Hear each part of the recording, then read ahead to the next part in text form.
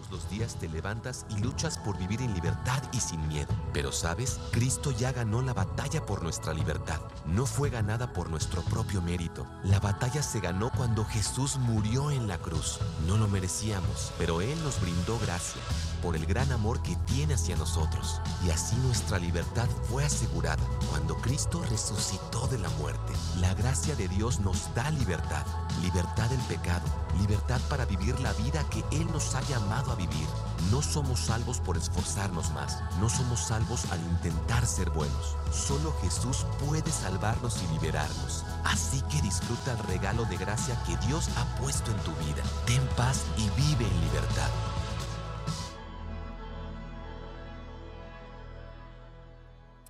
Muchas gracias por estar aquí en esta tarde y ser parte de lo que Dios está haciendo en nuestra iglesia Sugar Creek. Nuevamente, si tú estás aquí por primera ocasión, eres nuevo aquí en Sugar Creek, bienvenido y gracias por tomarte tu tiempo para acompañarnos.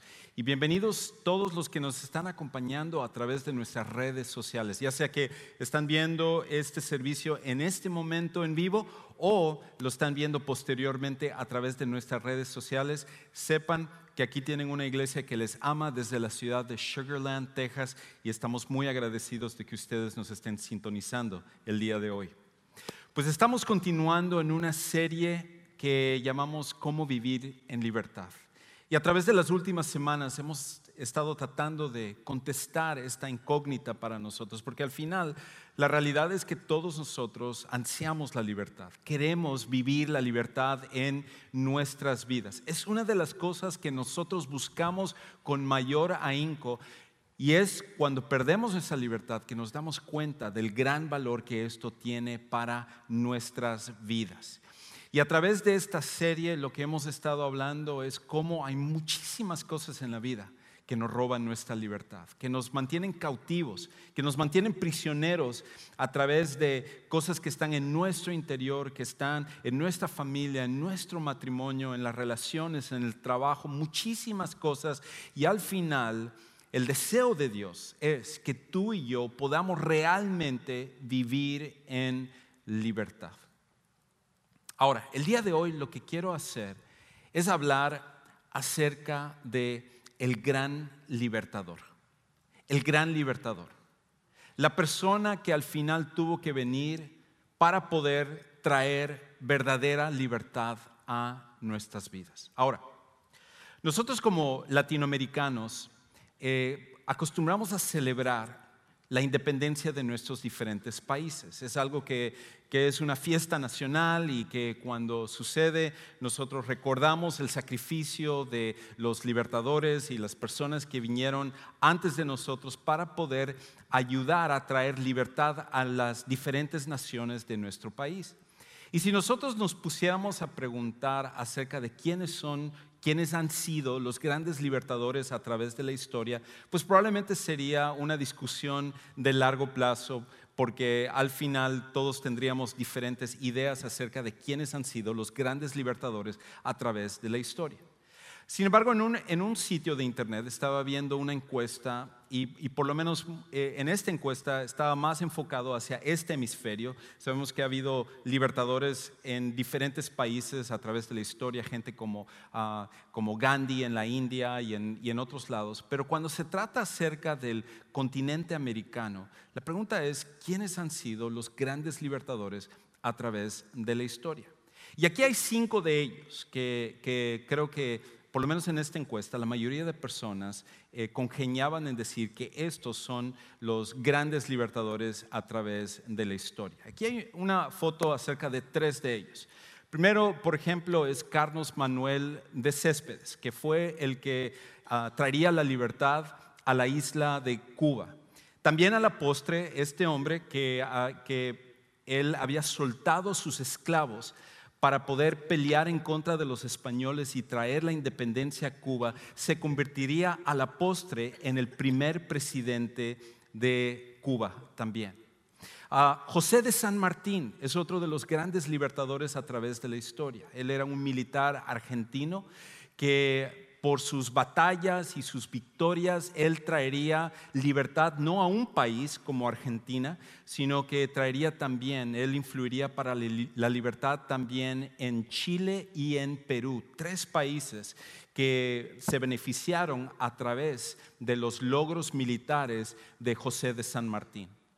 Otros también pensarían que el gran libertador a través de la historia es Miguel Hidalgo y Costilla, que fue un sacerdote y también un militar que sería el líder principal de la primera etapa de la independencia en México, y que a la postre él sería uno de los que, probablemente el principal, que daría lo que es el llamado, famoso por lo menos en México, grito de independencia, que se celebra cada año para recordar el sacrificio que hicieron los libertadores. Pero no solamente son ellos, también en este país, la persona que se considera el gran libertador de Estados Unidos es el general del ejército continental, George Washington, que fue tan grande su victoria en los Estados Unidos y que él guiaría contra todas las probabilidades de derrotar a lo que en ese tiempo era el imperio más poderoso del mundo, el imperio inglés, que él se convertiría también en el primer presidente de los Estados Unidos. Y el hombre que quizás es el más debatido para decir que ha sido el más grande de los libertadores es Simón Bolívar, que de hecho lleva el apodo de El Libertador precisamente. Simón Bolívar, su influencia ha sido increíble. Este militar y político venezolano, su influencia sería tal que él no traería solamente independencia a Venezuela, sino que traería independencia a Bolivia, traería independencia a Perú, traería independencia a Ecuador, independencia a Colombia y también de una forma indirecta, independencia a Panamá.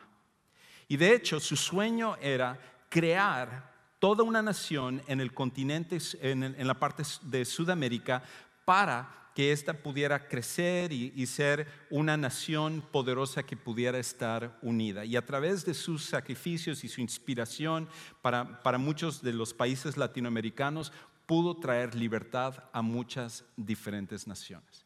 Y es por eso que estos libertadores, que a lo mejor tú eres de alguna de estas naciones, has estado acostumbrado y te has criado celebrando la libertad y también de alguna manera dando homenaje a estos famosos libertadores que sacrificaron sus vidas para poder traer libertad a nuestros países, a nuestras patrias.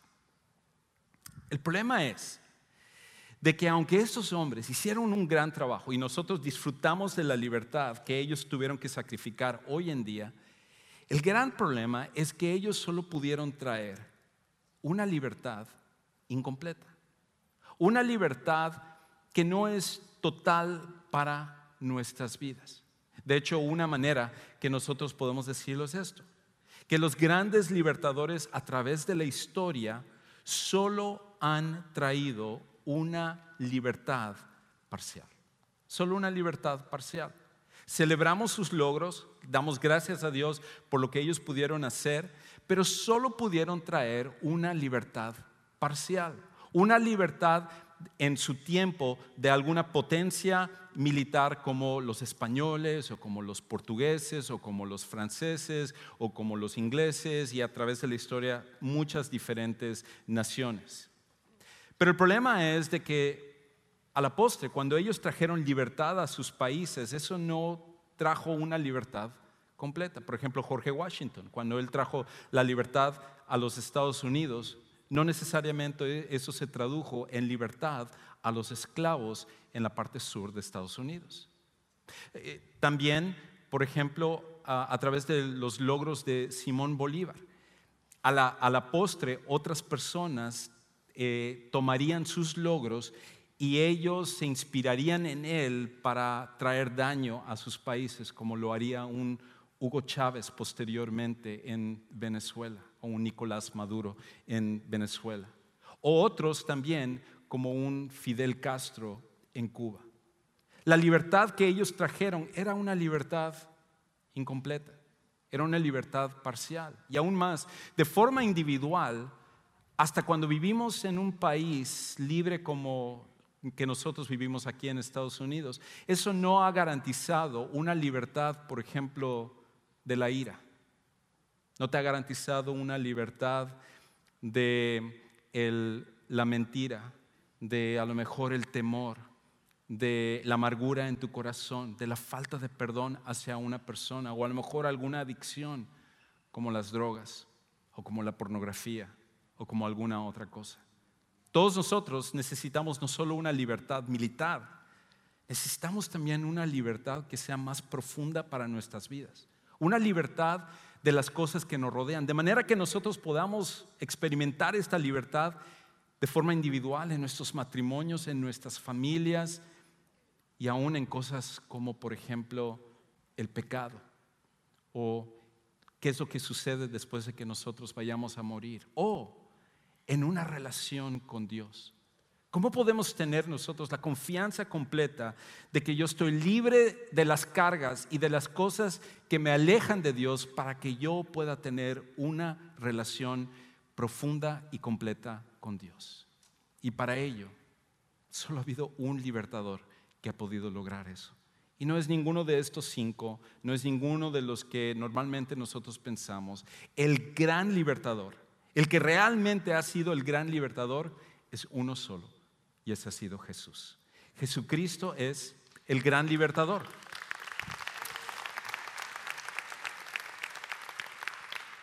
Y la promesa de libertad total, no parcial, no incompleta como pudieron traer estos grandes hombres a través de la historia, la libertad total a la humanidad lo cumplió Jesús.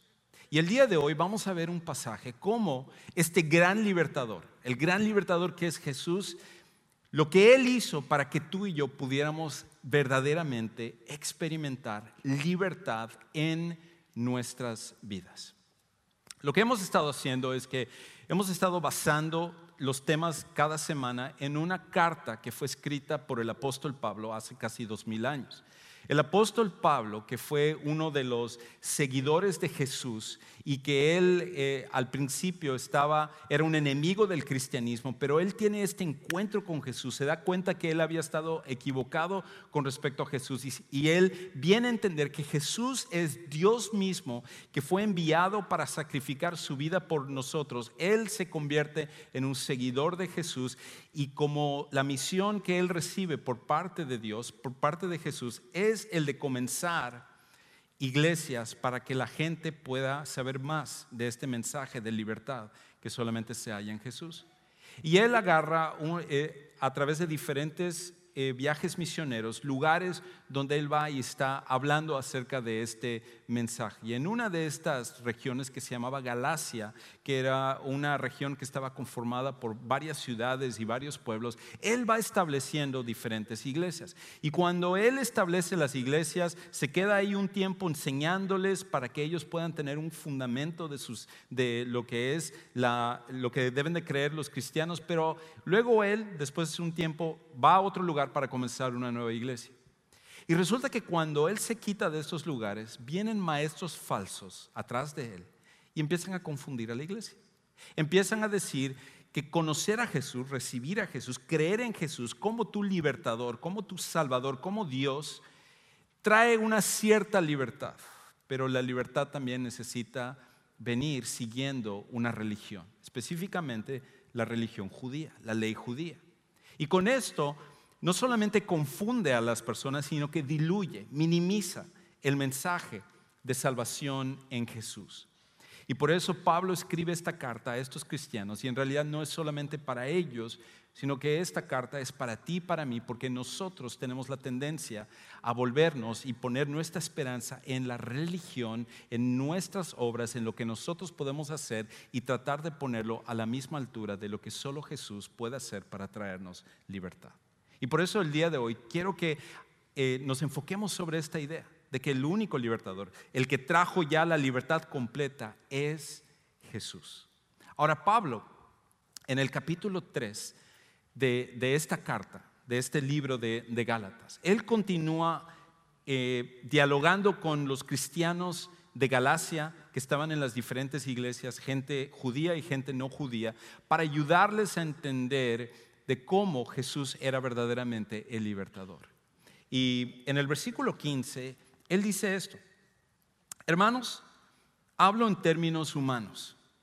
Un pacto, aunque sea humano, una vez ratificado, nadie lo invalida ni le añade condiciones. En otras palabras, Pablo ahora va a empezar a decir, se va a remontar en su tiempo, hace 2000 años antes, para nosotros sería 4000 años antes, a la época de Abraham, cuando Dios había hecho un pacto con Abraham. Y él, a través de este pacto, Dios usaría esto para traer a la postre al libertador, que es Jesús. Y ahorita voy a explicar un poquito más acerca de eso, pero escucha lo que dice el versículo 16. Ahora bien, las promesas fueron hechas a Abraham y a su descendencia. No dice y a las descendencias, como refiriéndose a muchos, sino más bien a una. Y a tu descendencia, es decir, Cristo el Mesías. Lo que digo es esto: la ley que vino 430 años más tarde no invalida un pacto ratificado anteriormente por Dios como para anular la promesa. Porque si la herencia depende de una ley, ya no depende de una promesa, pero Dios se le concedió a Abraham por medio de la promesa. Y tú dirás, ok, no entendí nada de lo que está allá, pero me parece muy bien. Esto es lo que Pablo está diciendo. Él está hablando específicamente al judío, porque para el judío las figuras más prominentes, las dos quizás figuras más prominentes en el judaísmo es Abraham y Moisés. Y Abraham es el padre de la nación judía y Moisés es sinónimo de la ley perfecta de Dios. Y ahí había una confusión entre los judíos porque, por un lado, cuando Dios hizo el pacto con Abraham hace 4000 años, casi 4000 años, Dios lo escogió a este hombre porque este hombre había tenido fe en seguir a Dios. Entre todos los pueblos paganos, entre todas las personas que tenían su religión y tenían esta creencia que para acercarse a sus dioses tenían que llevar a cabo rituales y tenían que llevar a cabo ciertas leyes religiosas y todo, Abraham viene a creer en el verdadero Dios, en Jehová Dios, el único Dios, el que creó todas las cosas. Y Dios le dice a Abraham, la relación que yo voy a tener contigo no está basado en lo que tú puedes hacer, no está basado en la religión, no está basado en las buenas obras, no está basado en qué tan bueno puedes ser, está basado en que tú creas en mí, que tú tengas fe en mí. Y la Biblia dice que Abraham creyó y le fue contado por justicia. En otras palabras, él entendió que su relación con Dios viene por la fe en Dios para que Dios sea el que lo salve y que haga su plan y su propósito en él. Sin embargo, 430 años después de que Abraham tuvo este encuentro con Dios, Dios había dado a la nación de Israel una ley.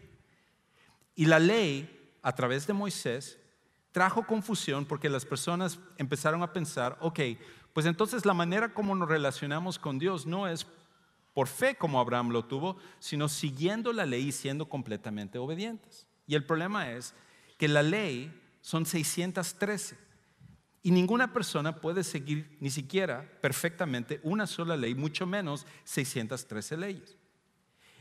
Para algunos de ellos entonces la pregunta es, ¿qué rol tiene la ley con Abraham y la fe? Y eso es lo que Pablo está tratando de contestar aquí. Y la respuesta de Pablo es esta: que la relación con Dios, hasta cuando vino la ley, continúa siendo una de fe en Él. Tu relación con Dios y mi relación con Dios, tal como sucedió con Abraham y con todas las personas que se han acercado a Dios por fe, siempre está basado no en lo que podemos hacer, sino en la fe de lo que Dios nos ha revelado. Y en este caso, Dios, al tener esta relación con Abraham, Abraham creyó lo que Dios le había revelado.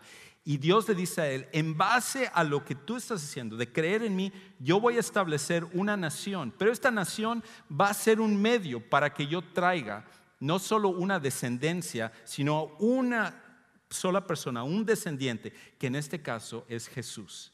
Es el Salvador, Él es el libertador, el gran libertador. Ahora, Abraham todavía no entendía exactamente cómo todo este plan iba a suceder. Ninguna de las personas en el Antiguo Testamento entendían, porque era como que solo habían obtenido partes de la historia. Nosotros, tú y yo, podemos voltear hacia atrás en la historia y ver cómo todo encajó perfectamente en el plan de Dios. Y el propósito de Dios era establecer a la nación de Israel, dándoles leyes, no para tener una relación con Dios o ser salvos a través de Él, sino para que pudieran establecerse como una nación que siguiera a Dios. Y a través de esa manera, a través de Israel, que pudiera venir el Mesías. Esa era la promesa. Y lo increíble es que cuando tú lees el Antiguo Testamento, que es el tiempo antes de Jesús, a pesar de la rebeldía de Israel, a pesar del corazón testarudo, a pesar de un corazón endurecido como nosotros muchas veces lo tenemos en nuestras vidas, Dios de cualquier manera usó a la nación de Israel para traer a Jesús para ser el gran libertador. Y esa es la cosa, que si Dios cumplió esa promesa, significa que nosotros podemos confiar completamente en que Dios va a cumplir todas sus promesas. Es porque Dios es fiel. Dios es un Dios de fidelidad. Abraham creyó sin ver el cumplimiento de las promesas. Moisés creyó sin ver el cumplimiento de las promesas completas. David y todos los del Antiguo Testamento, y ahora tú y yo, que en cambio podemos mirar hacia atrás, podemos con más confianza decir, wow, nosotros seguimos a un Dios que siempre cumple sus promesas. Yo puedo confiar en Él para cualquier cosa que suceda en mi vida. La promesa más grande es la venida de Jesús. Ahora, tú y yo muchas veces en nuestras vidas somos retados porque pensamos que nuestro problema es más grande que Dios. Pensamos que la situación que enfrentamos es más grande que Dios.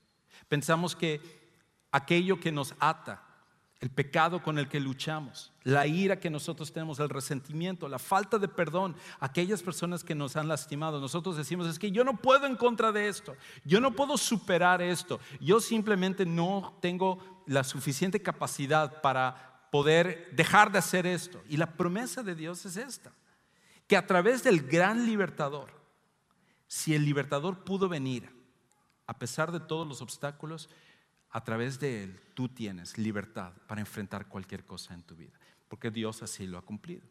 Ahora, me encanta esto de la fidelidad de Dios. Me encanta pensar en esto de que Dios siempre es fiel, de que lo que Él diga lo va a hacer, de que no necesitamos poner en duda esto, porque esa es una de las cosas con las que más luchamos. Y por esa razón tendemos muchas veces a que nuestra fe se debilite o que desaparezca en momentos claves en nuestra vida.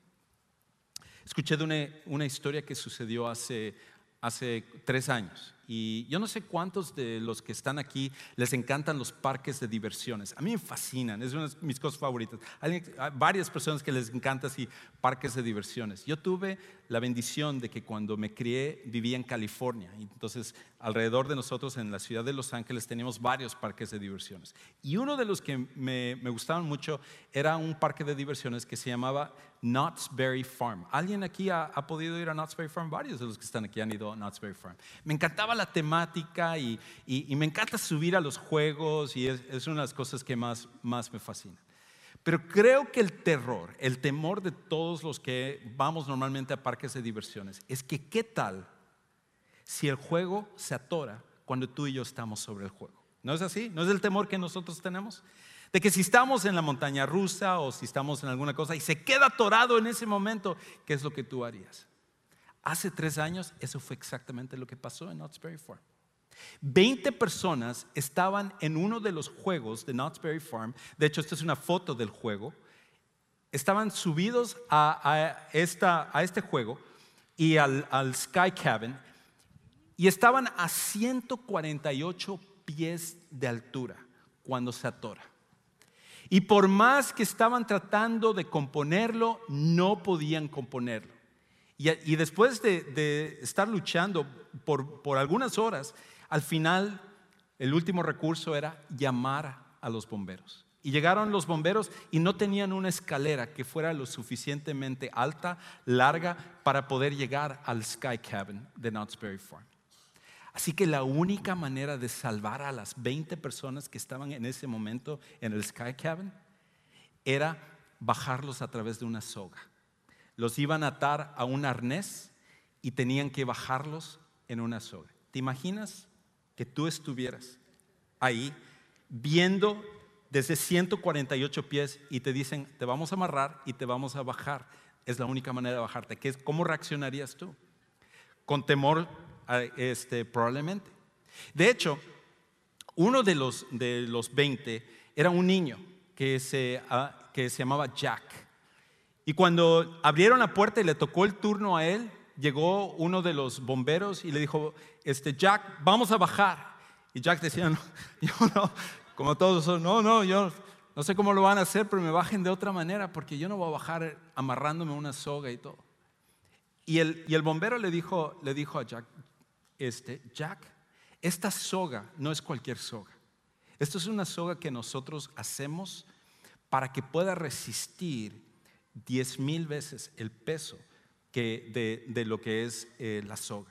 Esta es una soga completamente segura. No se va a romper. Va a poder sostenerte y te va a salvar para que tú puedas ser rescatado. Lo único que te pido es que tú confíes en mí. Yo voy a bajar contigo para poder salvarte. Y después de escuchar esas palabras, Jack se convenció. Fue con el bombero y bajó. De hecho, es una foto cuando el bombero está bajando a Jack. Y mira la cara de felicidad que trae Jack en ese momento, que sería la misma cara que tú y yo traemos, desde 148 pies de altura. Eso es lo que Dios hizo por ti y por mí. Dios bajó a este mundo a través de una promesa de ser un libertador, de ser un rescatador. Y lo hizo a través de una soga que nosotros conocemos ahora como Jesús. Que sus promesas, su obra, su muerte, su resurrección no puede ser quebrantado. Y Dios nos dice a nosotros que si nosotros confiamos en tomar de la soga y confiar en Él, Él nos va a traer salvación y libertad.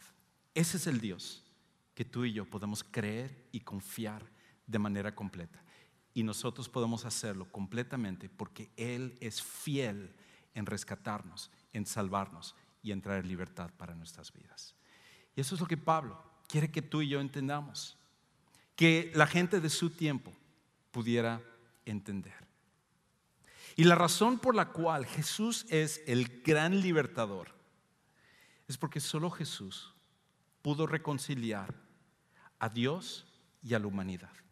Solo Jesús pudo ser el que pudo reconciliar a Dios y a la humanidad y volver a traernos juntos a pesar del pecado que nos separaba. Porque ese es el problema que sucede, que tú y yo estamos separados de Dios por nuestros pecados. Y no importa lo que tú hagas, no importa las cosas buenas que hagas, lo religioso que seas, todos los versículos de la Biblia o pasajes de la Biblia que tú puedas leer, todos los ritos o cosas que tu religión tradicional a lo mejor te ha enseñado, nada de eso al final te puede reconciliar con Dios. La única manera de ser reconciliados con Dios es por medio de un mediador.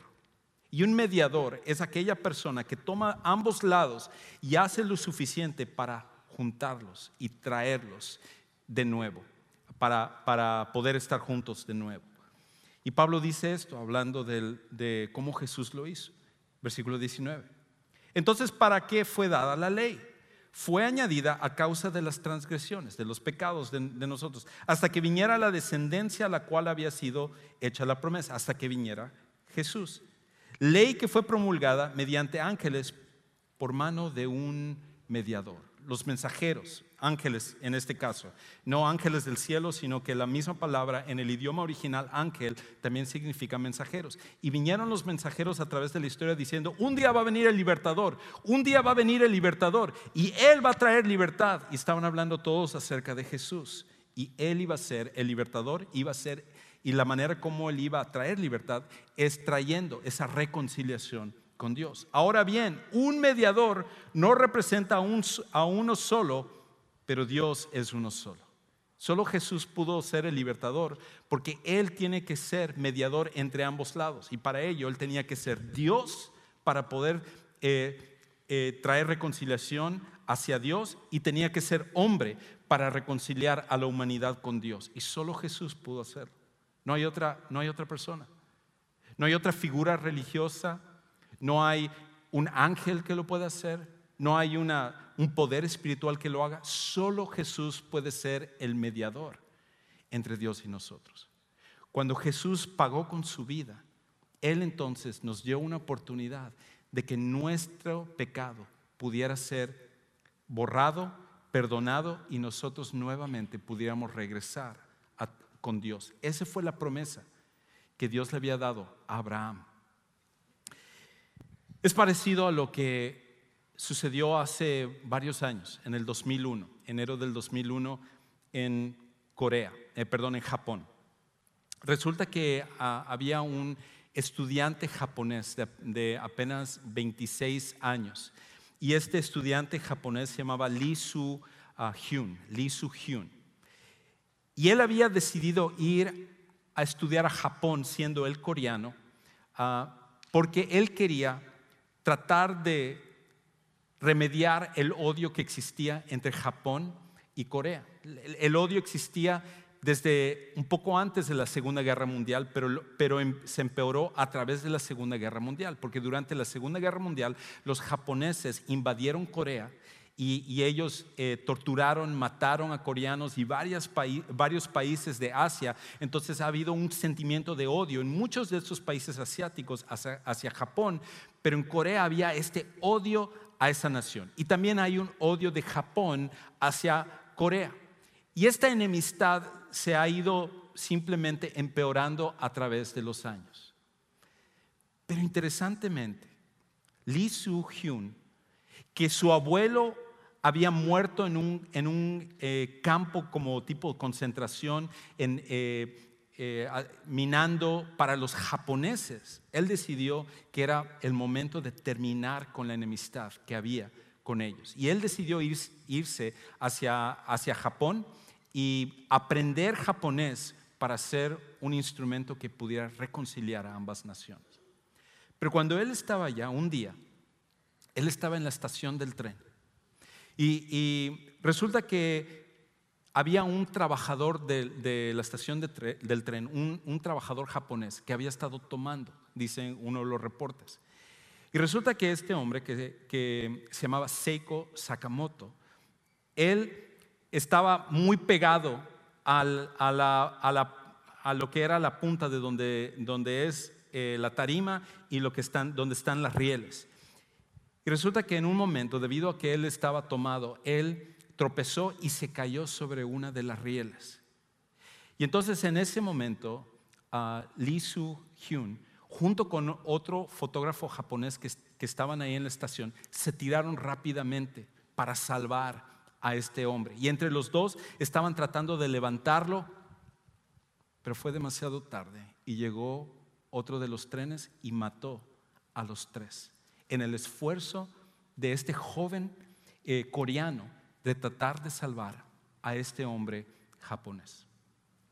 Cuando las noticias se propagaron por Japón y por Corea, trajo asombro a las personas, porque ¿cómo era posible que un coreano pudiera salvar, que pudiera sacrificar su vida por salvar a una nación enemiga? Tanto en Corea estaban asombrados como en Japón estaban asombrados. Inclusive causó tanto impacto esto que el primer ministro de Japón tuvo que autoanalizarse y decir: quizás es demasiado tiempo que nuestras naciones han estado enemistadas, y nosotros necesitamos ahora buscar una reconciliación. Increíble cómo a través del sacrificio de este joven Lee Soo-hyun pudo empezar a traer una reconciliación entre ambas naciones. De hecho, la reconciliación casi siempre requiere de un sacrificio. Y eso fue lo que Jesús hizo por nosotros. Jesús trajo a través del sacrificio de su propia vida una reconciliación entre Dios y nosotros. Él era la promesa de traer libertad a través de su sacrificio. Ahora, algunos de su tiempo, del tiempo de Pablo, podían preguntar: ok, entonces, pues ¿para qué la ley, Pablo? ¿Para qué Dios dio la ley? Si puede ser a través de Jesús, solo la libertad es a través de Jesús, pues en balde entonces Dios dio la ley de Moisés, que es tan importante que nosotros estamos tratando de seguir. Y Pablo entonces dice que la ley de Dios, la función de la ley de Dios es exponer nuestra necesidad de Jesús. La ley de Dios expone nuestra necesidad de Jesús. La ley de Dios nunca tuvo el propósito de salvar a los seres humanos, de limpiar a los seres humanos. El único propósito era de exponer lo que está mal en nosotros. Y por eso Pablo dice en Gálatas 3, 21 al 27, dice esto: ¿es entonces la ley contraria a las promesas de Dios? En otras palabras, Dios le dio esta promesa a Abraham y luego da la ley, y la ley nulifica lo que Dios le había dicho a Abraham. Y Pablo dice esto: de ningún modo. Porque si se hubiera dado una ley capaz de impartir vida, entonces la justicia ciertamente hubiera dependido de la ley. En otras palabras, si Dios hubiera dado una ley que a través de seguir la ley hubiera podido traer libertad y vida a nosotros, Él hubiera dicho: sigan la ley. Pero el problema es esto, que nosotros no podemos seguir la ley porque somos imperfectos, somos pecadores, somos rebeldes, somos tercos. Y la ley lo único que hace es mostrarnos: mira, la regaste aquí, mira, acá esto es donde tú estás mal. Y por esa razón la ley es perfecta, pero la función de la ley no es salvarnos. Tal como cuando tú estás manejando sobre la carretera y tú ves que la ley dice que el límite de velocidad es 70 millas por hora y tú interpretas eso como 90 millas por hora. La ley no te va a salvar y la ley no nos salva a nosotros. La ley de Dios es perfecta y Pablo dice esto: pero la Escritura se encerró todo bajo pecado, para que la promesa que es por la fe en Jesucristo fuera dada a todos los que creen. Es por medio de la fe, tal como sucedió con Abraham. Antes de venir la fe, estábamos encerrados bajo la ley, confinados o atados o prisioneros para la fe que había de ser revelada.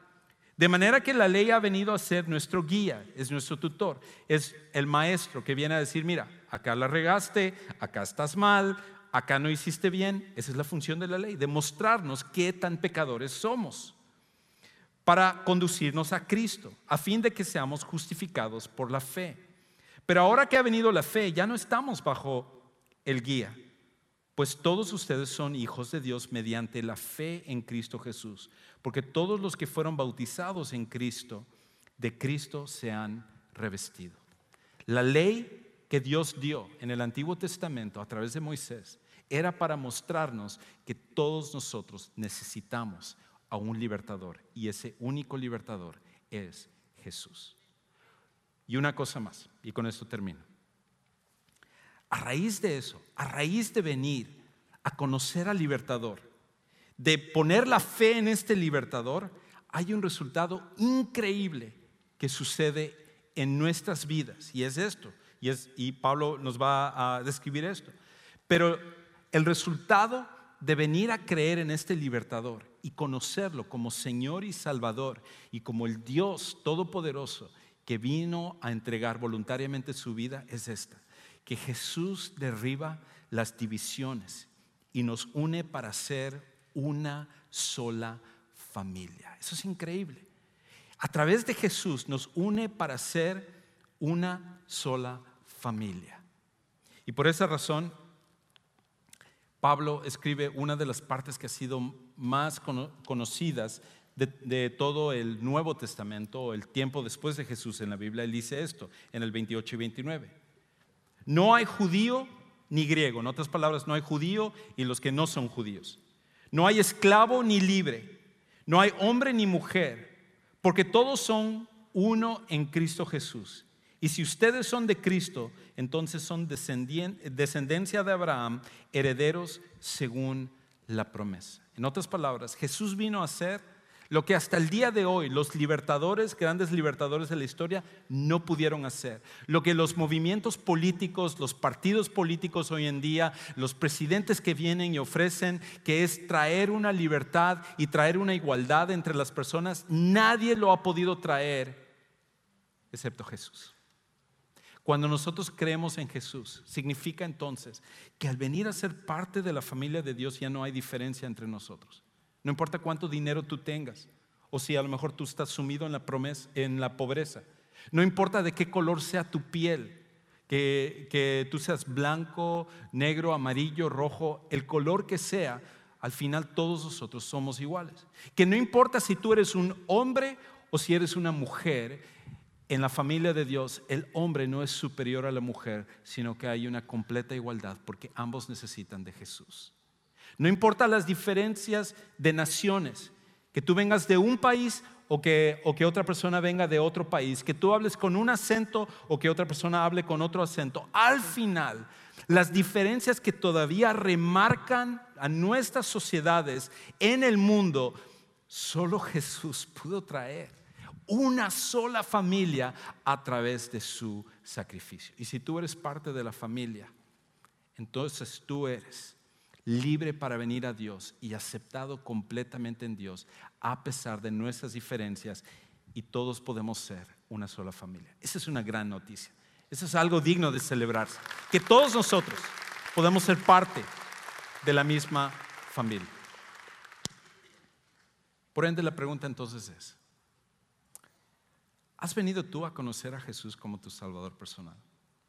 ¿Realmente has venido a tener un encuentro con Él? No con la religión, no con el esfuerzo, no con las buenas obras, no con cumplir al estar aquí, sino con conocer a Jesús de forma personal para ti. La promesa que Dios dio desde el principio de la humanidad, que ratificó a través de Abraham y que se cumplió hace 2000 años con la venida de Jesús, es una que tú tienes que tomar para tu vida. Saber de esto, tener conocimiento de esto no es suficiente. Es hasta que tú tomas la decisión de venir a aceptar a Jesús como tu Salvador personal. Y en esta tarde me encantaría que si tú estás listo para tomar esa decisión, que tú vengas a tomarlo. De hecho, una de las cosas que quiero hacer es ayudarte a tomar esta decisión.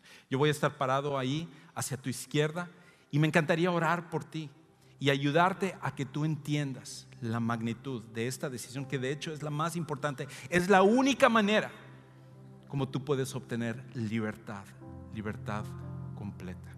Y por eso, si estás listo para hacerlo, no importa lo que otros hagan a tu alrededor, tú ven hacia adelante, te espero para que tú tomes esta decisión. Vamos a ponernos de pie y mientras entonamos este canto, ven adelante a tomar esta decisión de conocer al gran libertador.